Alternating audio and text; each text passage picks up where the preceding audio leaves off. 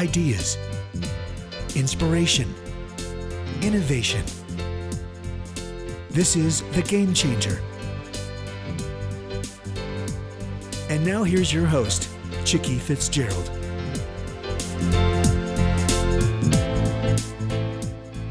Good afternoon. This is Chicky Fitzgerald. It is 2014 and it's January 10th.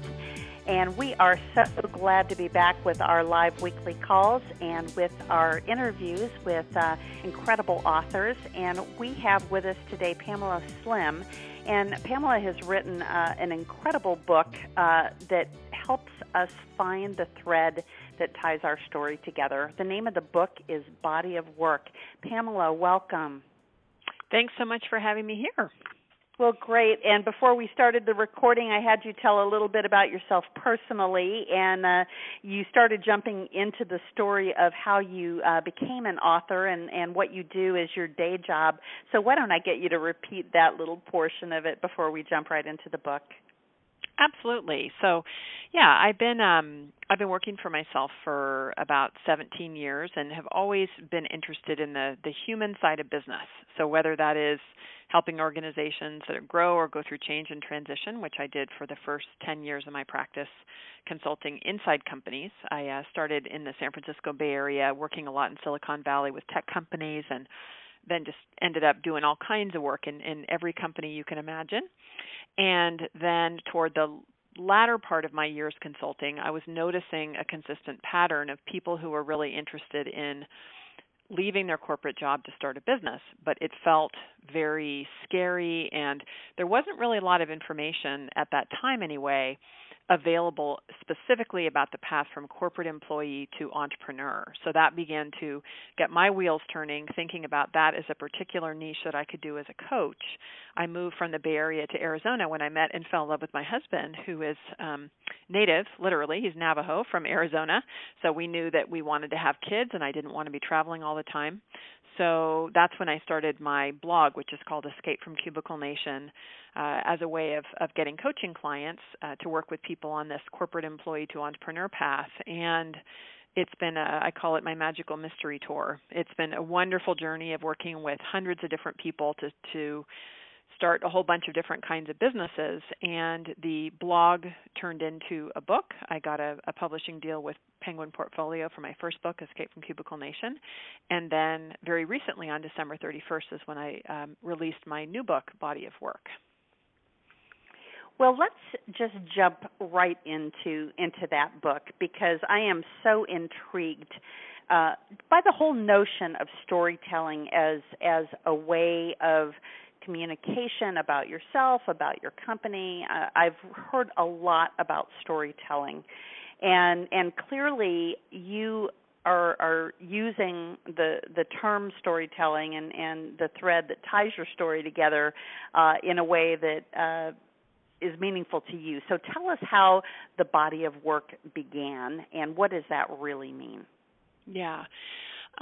After doing so many different kinds of things, and I realized when I was writing this book especially that I've worked in just about every work mode possible. And in my early years in college, I was an international service and development major, lived in Latin America, did a lot of work in nonprofits.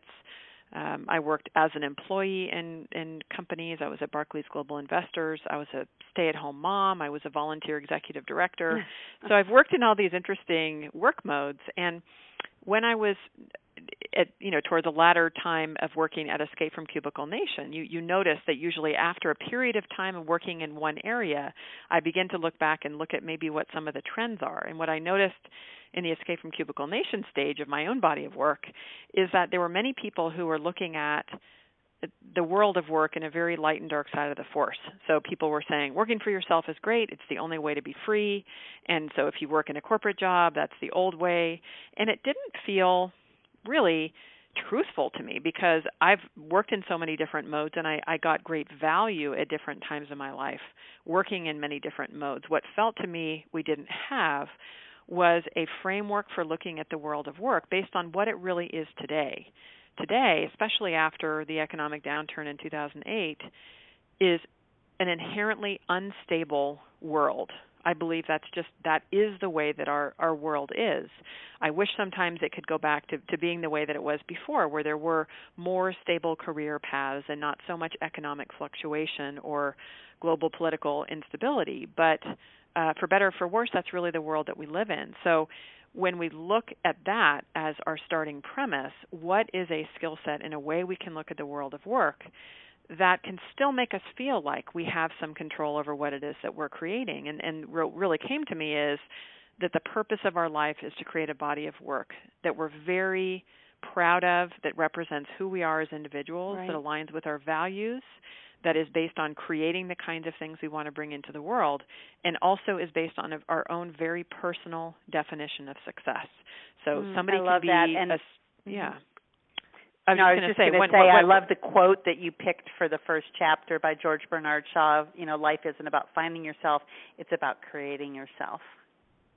It's true, and it's probably the area where I find in my own life and in the life of my clients over the last couple decades, that's the place when we're in a process of creation where we really are in relationship with ourselves, and we're really in that zone of enjoying what we're doing, the craft of what we're doing. And I like a more holistic view where when you think about a relevant body of work, you can make a choice to be a full-time stay-at-home mom, in some cases for all the time that your kids are in your house, and feel really good about it if that is the kind of body of work that you want to create. And I know some amazing stay-at-home moms that are, run circles around me in terms of things that they do within their house, because that's what they've defined is going to give them the most joy and purpose.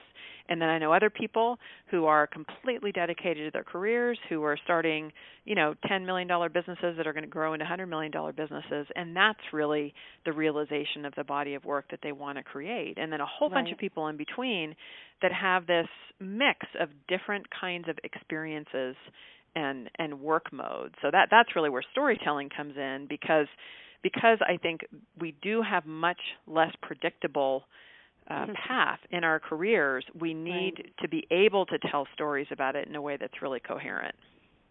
Well, I think it's really, really interesting that, the way that you have structured the book really lays out that body of work, and where you have to start is really in defining your roots. And I know for me, I came out of a background, my dad was a minister. My mother was always the organist in the church. She had a degree in music, and she later in life also started teaching.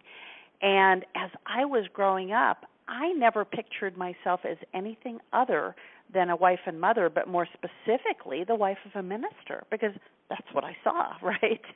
And now I look at where my kids are, and watching me be a workaholic who has laptop here and my iPad there and my phone sitting here, and I'm watching TV and watching what's on the stove.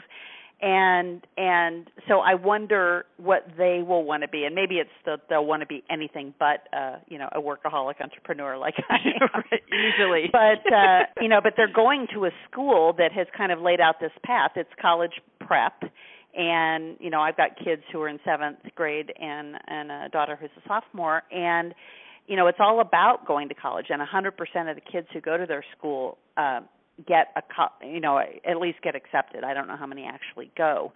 But I worry that lays out a path for them to be somebody else's employee, and that they, really don't get the right training, to do something on their own. So talk to us about what you intended when you talked in Chapter 2 about defining your roots.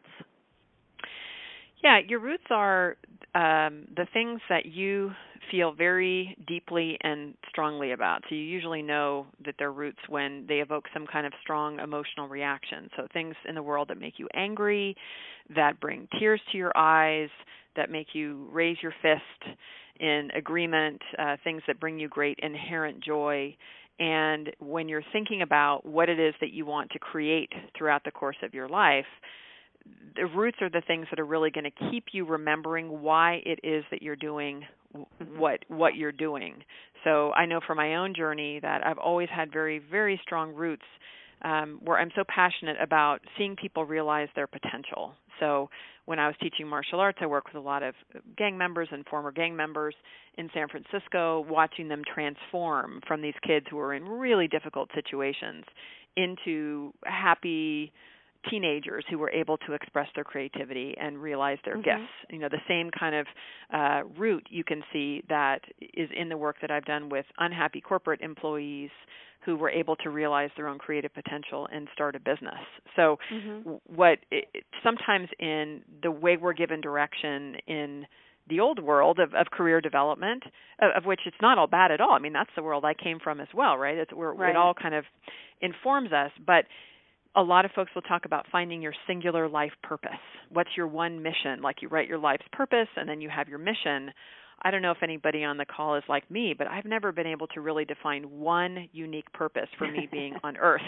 And I've seen so many of my clients just bang their head against the wall because they're looking for some crafted from heaven, gilded in stone life purpose that doesn't actually serve the purpose of helping them through the creative process. So when they're in the middle of trying to sell their book or write their book or interview for a really important job or get a promotion or quit their job to start a business, that's when they need those deeper personal roots saying, this work matters. This is the reason why this work is really important and it's worth pursuing. So in the storms that come, I like the metaphor of roots because you think of like a strong oak tree. The roots are what really keeps it anchored when above you're walking through the creative chaos. Where, you know, you question yourself, oh, my God, why did I ever think about doing this? This is crazy. Oh, yeah, I've been there. We need reminders. We need reminders daily.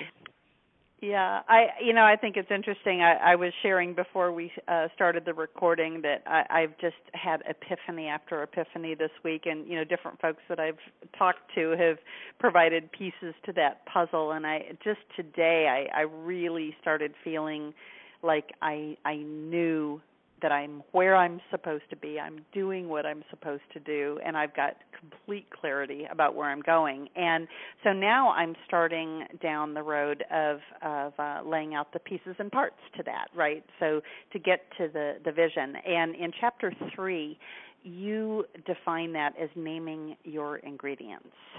And so talk to us about the ingredients of our body of work. Yeah, ingredients is really everything about your skills, your experience, your competencies, your scars, those difficult parts of your life that have taught you really deep, profound lessons. And I like to take a broad assessment whenever I'm working with somebody, either to start a business or where they're trying to craft their business plan for the year or decide their career path. It's really helpful to look at this broad assessment of ingredients, all these different things you have available to you that you can use in different work recipes, right? Maybe you're an amazing public speaker and you also have deep compassion that's honed from growing up in a very difficult childhood, and then you're also a software developer, and you have all these interesting ingredients where when you're looking forward for what's that next stage of what you want to do, you don't need to choose everything. You can choose the particular things that are of interest to you, that are going to make an interesting recipe. And sometimes we get stuck in a path. Well, I've always been a writer, and I went up this career path where I started out in journalism, and then I got in corporate communications, and therefore I really need to keep on that path. That makes sense. And that's only looking at a very small subset about your overall ingredients. And when you expand it out to look at everything that you have available to you, that also becomes powerful beginnings of how you might craft a particular story. If you are trying to get a new job, or if you are starting a Kickstarter project because you have some new creative idea you want to move forward, when you're telling the story about yourself or why you're interested in something, that's when you're not going to open up your entire spice cupboard, right, and tell them everything that's there. You're going to pull out those relevant things in order to craft the relevant story. I love that. And then you move on to talking about our work mode. And, I was having a discussion with someone earlier today about the fact that I work at home, and I used to have an office. I've had a consulting firm for 18 years and had a software company that I started for a while, and then when it didn't go well, I sold our office building and ended up moving home, and I never ever imagined that 6 years later I would still be working from home. But I've made it work. It's, it hasn't been ideal, but what I've realized lately is that I really miss people. I really miss the interaction, which is one of the reasons why I wanted to start the Executive Girlfriends group calls up again. And so, choosing your work mode and how you make work fit into life, I think is what this chapter meant to me. So talk to me a little bit about that. This is an area that I think is uniquely suited to our new world of work, where we really do have so many different options now that we simply did not have 10 years ago.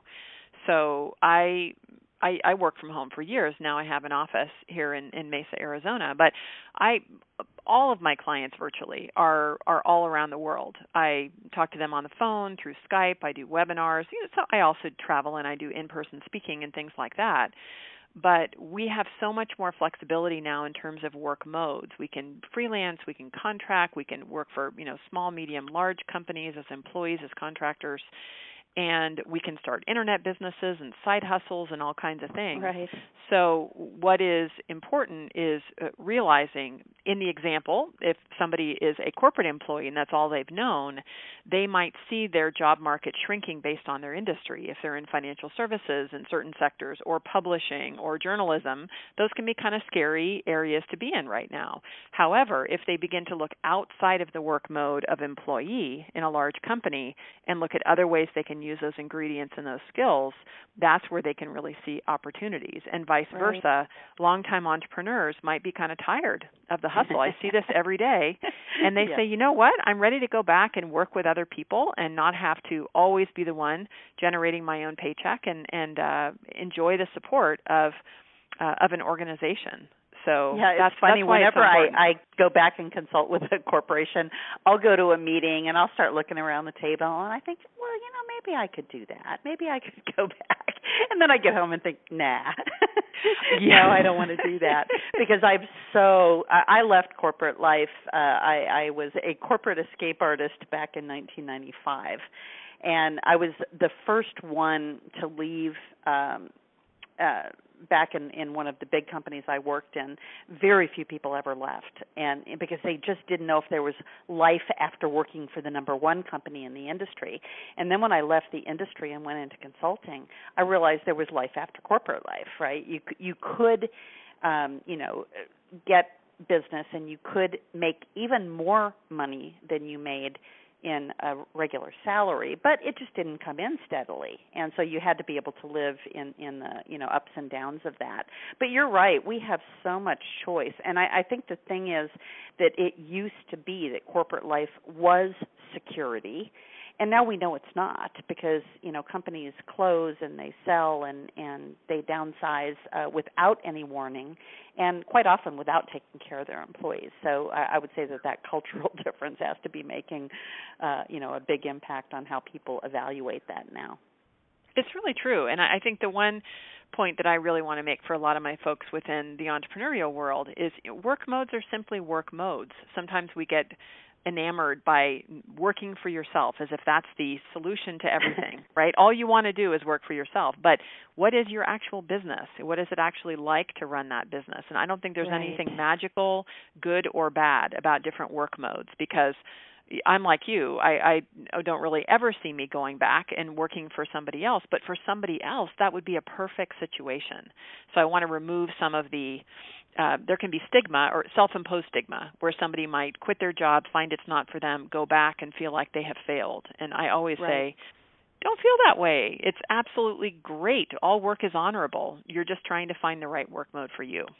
Right. And there's no shame either way. I mean, clearly I've had, and we've seen this within the Executive Girlfriends group, we've had, people who have been just long time with the same company, and then, they'll call and tell me that they, got their pink slip, and, now what do I do? And I happen to have a consulting firm where I use a lot of subcontractors, and so I've provided safe haven for a few of them, for a couple of months while they're trying to figure out whether they want to consult or get another job. But it's been interesting to watch that shift. So let's move on to talk about creation and innovation.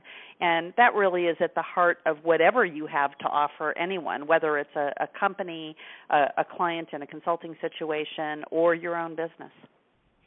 It's really at the heart of the book, and it's the skill of creating. And a lot of the kinds of things that I talk about in the book are really the skills that I think all of us need, regardless of our work mode, in order to really thrive. Some of the examples you gave, and I've seen that so much myself, where somebody has been a very valued, hardworking employee in an organization for a long time, if they have not been continually, creating new work inside and outside of their organization, if they're not connected with other people, then that's where they do get that sick feeling, because they haven't thought about any other opportunities if their job is to go away. And I certainly don't mean to make everybody paranoid, but I would like, kind of from my martial art days of self-defense, you always want to have that good sense of an awareness of your surroundings. And none of us should ever just feel completely relaxed where we think nothing's ever going to happen to me in my business or in my job. So right. what really both lights us up and gives us meaning, and also helps to ensure ongoing employability in any work mode, is the skill that we have as creating. How can we start a project like you did with this club, right? Have the idea, execute it, invite people, get it up and running, create it, make it happen. How can we create and books? Reinvigorate it when it doesn't go well too? It does. Being able to do right. That. I mean, that leads right into is. Chapter 6, which is about surfing the fear, because it's not that getting all of this together and getting your story down, creates an atmosphere where there is no fear or no challenges. And the whole, I know my whole personal mantra, Pamela, is that I have to live with a sense of peace and clarity of vision. And if I can have those two things, I don't have to have a perfect world, but whatever world I'm in, whatever chaos I'm in, being able to be peaceful with that is what keeps me going. And then typically clarity of vision of where should I be follows. And so for me, that's what surfing the fear is. The fear doesn't go away, but letting it be a driving force is what I sense you're getting at. And I apologize, I cut you off when you were wrapping up the thought about innovation. Oh, no, it's okay.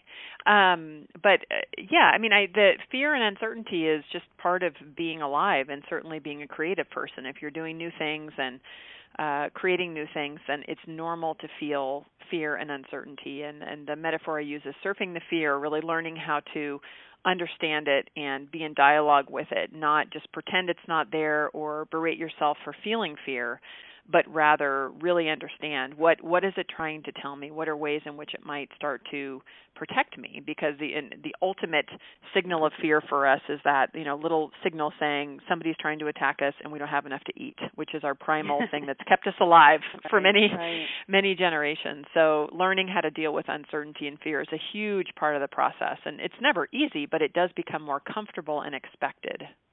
Right. Right. Well, I think it's also interesting to talk about fear as a protector, because I think, kind of that is the way that God made us. When we look down at a hot stove, we're supposed to be afraid of it, and as we feel the heat, as our hand gets closer to it, we're supposed to pull back. And it's only those children who don't know the consequence of the action that don't listen to that fear and say, well, I wonder what would happen if I would touch it. And that would be my 13-year-old son who would do that.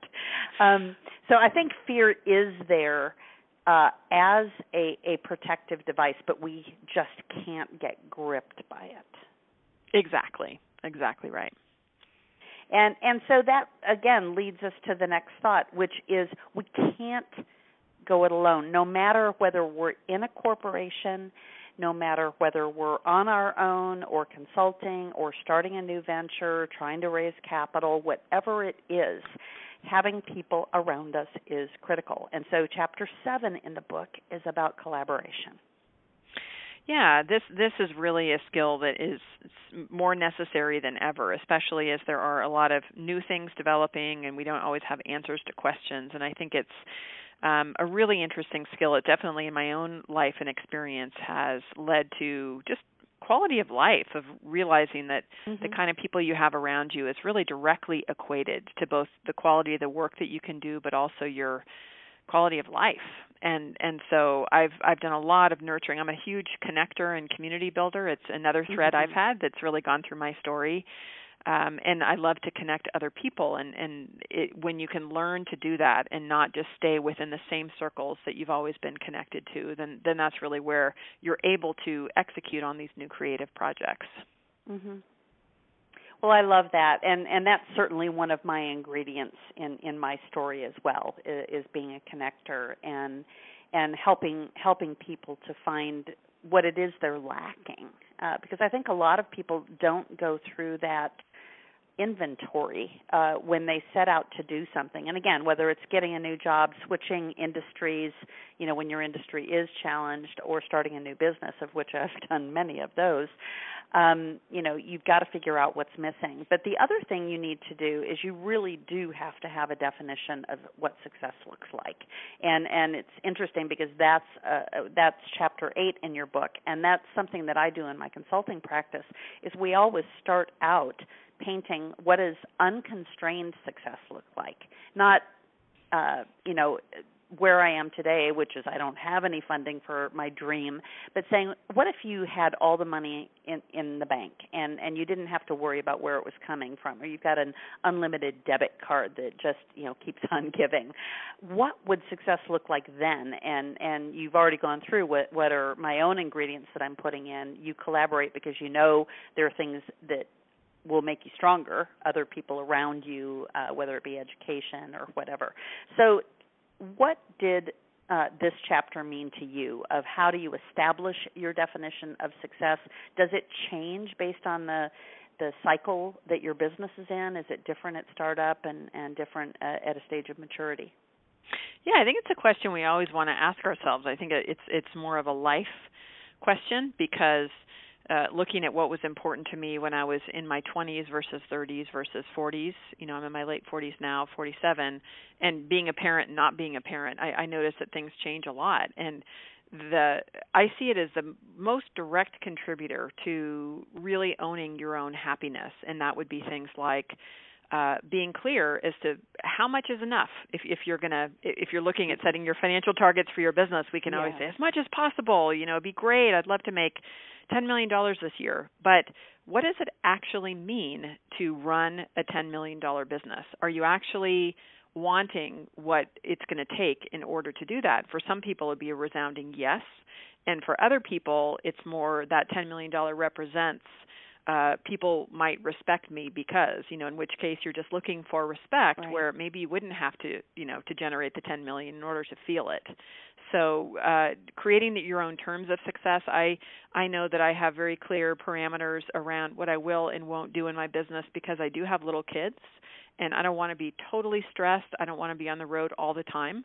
So right, I very often, give up opportunities, but I give them up willingly. To me, owning your success definition is where right, I can pass on an opportunity, but then I won't sit back and watch somebody else who took it and be upset and feel frustrated.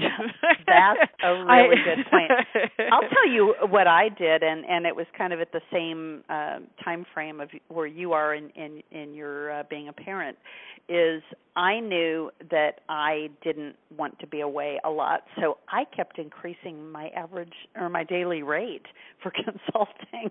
And it was actually amazing to me that as I raised my rate, my business actually didn't decline. It got stronger. And so so, I was thinking about your speaking engagements. I thought, well, if you charge 10,000 today, maybe you should charge 15,000, and then you get the, the quality of engagement you want. But it might backfire on you, so I'm not going to make that suggestion. No, it's true, but it is one example of where you can start to make those good decisions. And right, it's a fallacy to think that every time you're making certain decisions around quality of life or quality of family life, it means that you have to suffer financially. That's not true at all, unless you choose to make it happen that way. It can be the opposite. Exactly. Work less and make more. Right. Right, and and my business has shifted so much because I had been the breadwinner for the first 17 years of our marriage, and at different times my husband played different roles. He did have jobs throughout there, but it was never anything that would have allowed me not to work or even to cut my work in half. But what ended up happening, he ended up working for me for about 10 years doing all of the administration for my companies. So he did the billing and, working with the attorney and all of the technology in the company. And he was also the Mr. Mom. He was the stay-at-home dad. And then 2 years ago, he had the audacity to go out and get a full-time, really, really successful sales job. And That's so it's been awesome. Amazing because he's 60 years old. Well, he just turned 63, actually. But he got it 2 years ago, and oh my gosh, he's like a changed man. He's contributing. I really could stop working if we didn't want to put our kids through college. But what my role is now is to make sure that our kids can go to college and that we can retire someday. But our day-to-day stuff, I don't have to contribute anymore.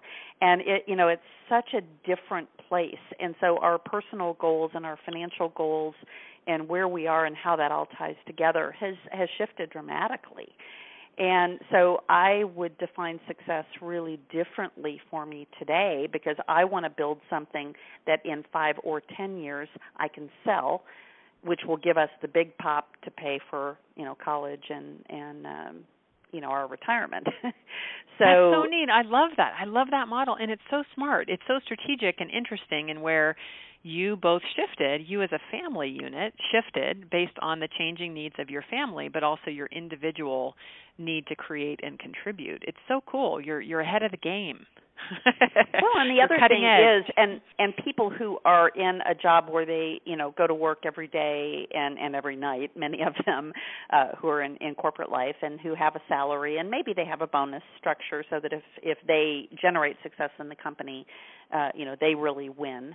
But for those who are entrepreneurs, I spend a lot of time helping companies figure out their business model. And so for me, in order to accomplish my goals, my new business model is I always have 2 or 3 companies that I am helping essentially pro bono, but I take 2.5% equity in the company so that if they're super successful, then, I have a big pop at the end, which isn't necessarily me selling my company, but it's them selling theirs.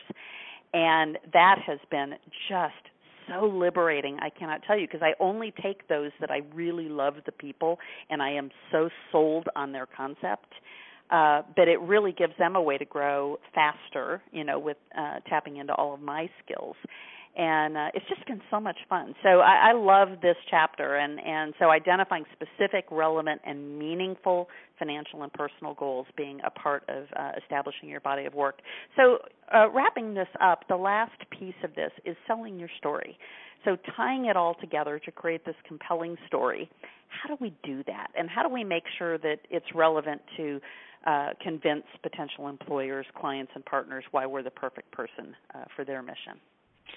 Yeah, I mean, I think one part of it is getting interested in the craft of storytelling, and like you said, I found there's been increasing interest, which makes me happy because I love storytelling. About storytelling as a powerful just business modality in anything, in how it is that we communicate with each other, how we communicate online, how we market.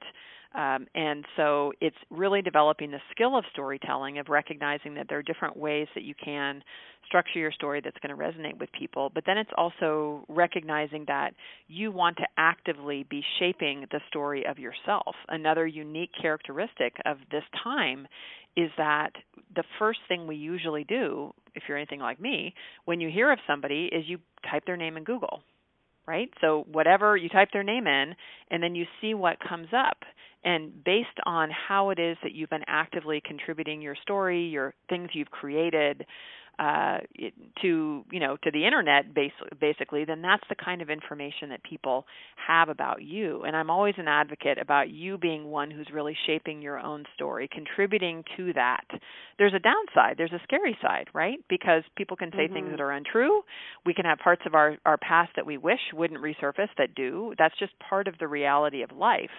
But what I like when we think of actively telling our story is where for each kind of opportunity that you have in front of you, which is where things just get very pragmatic. As you're doing your planning for this coming year, you're thinking about what you want to create, what are your big career moves. That's where you always have to define, what is my story? How am I going to introduce myself to people?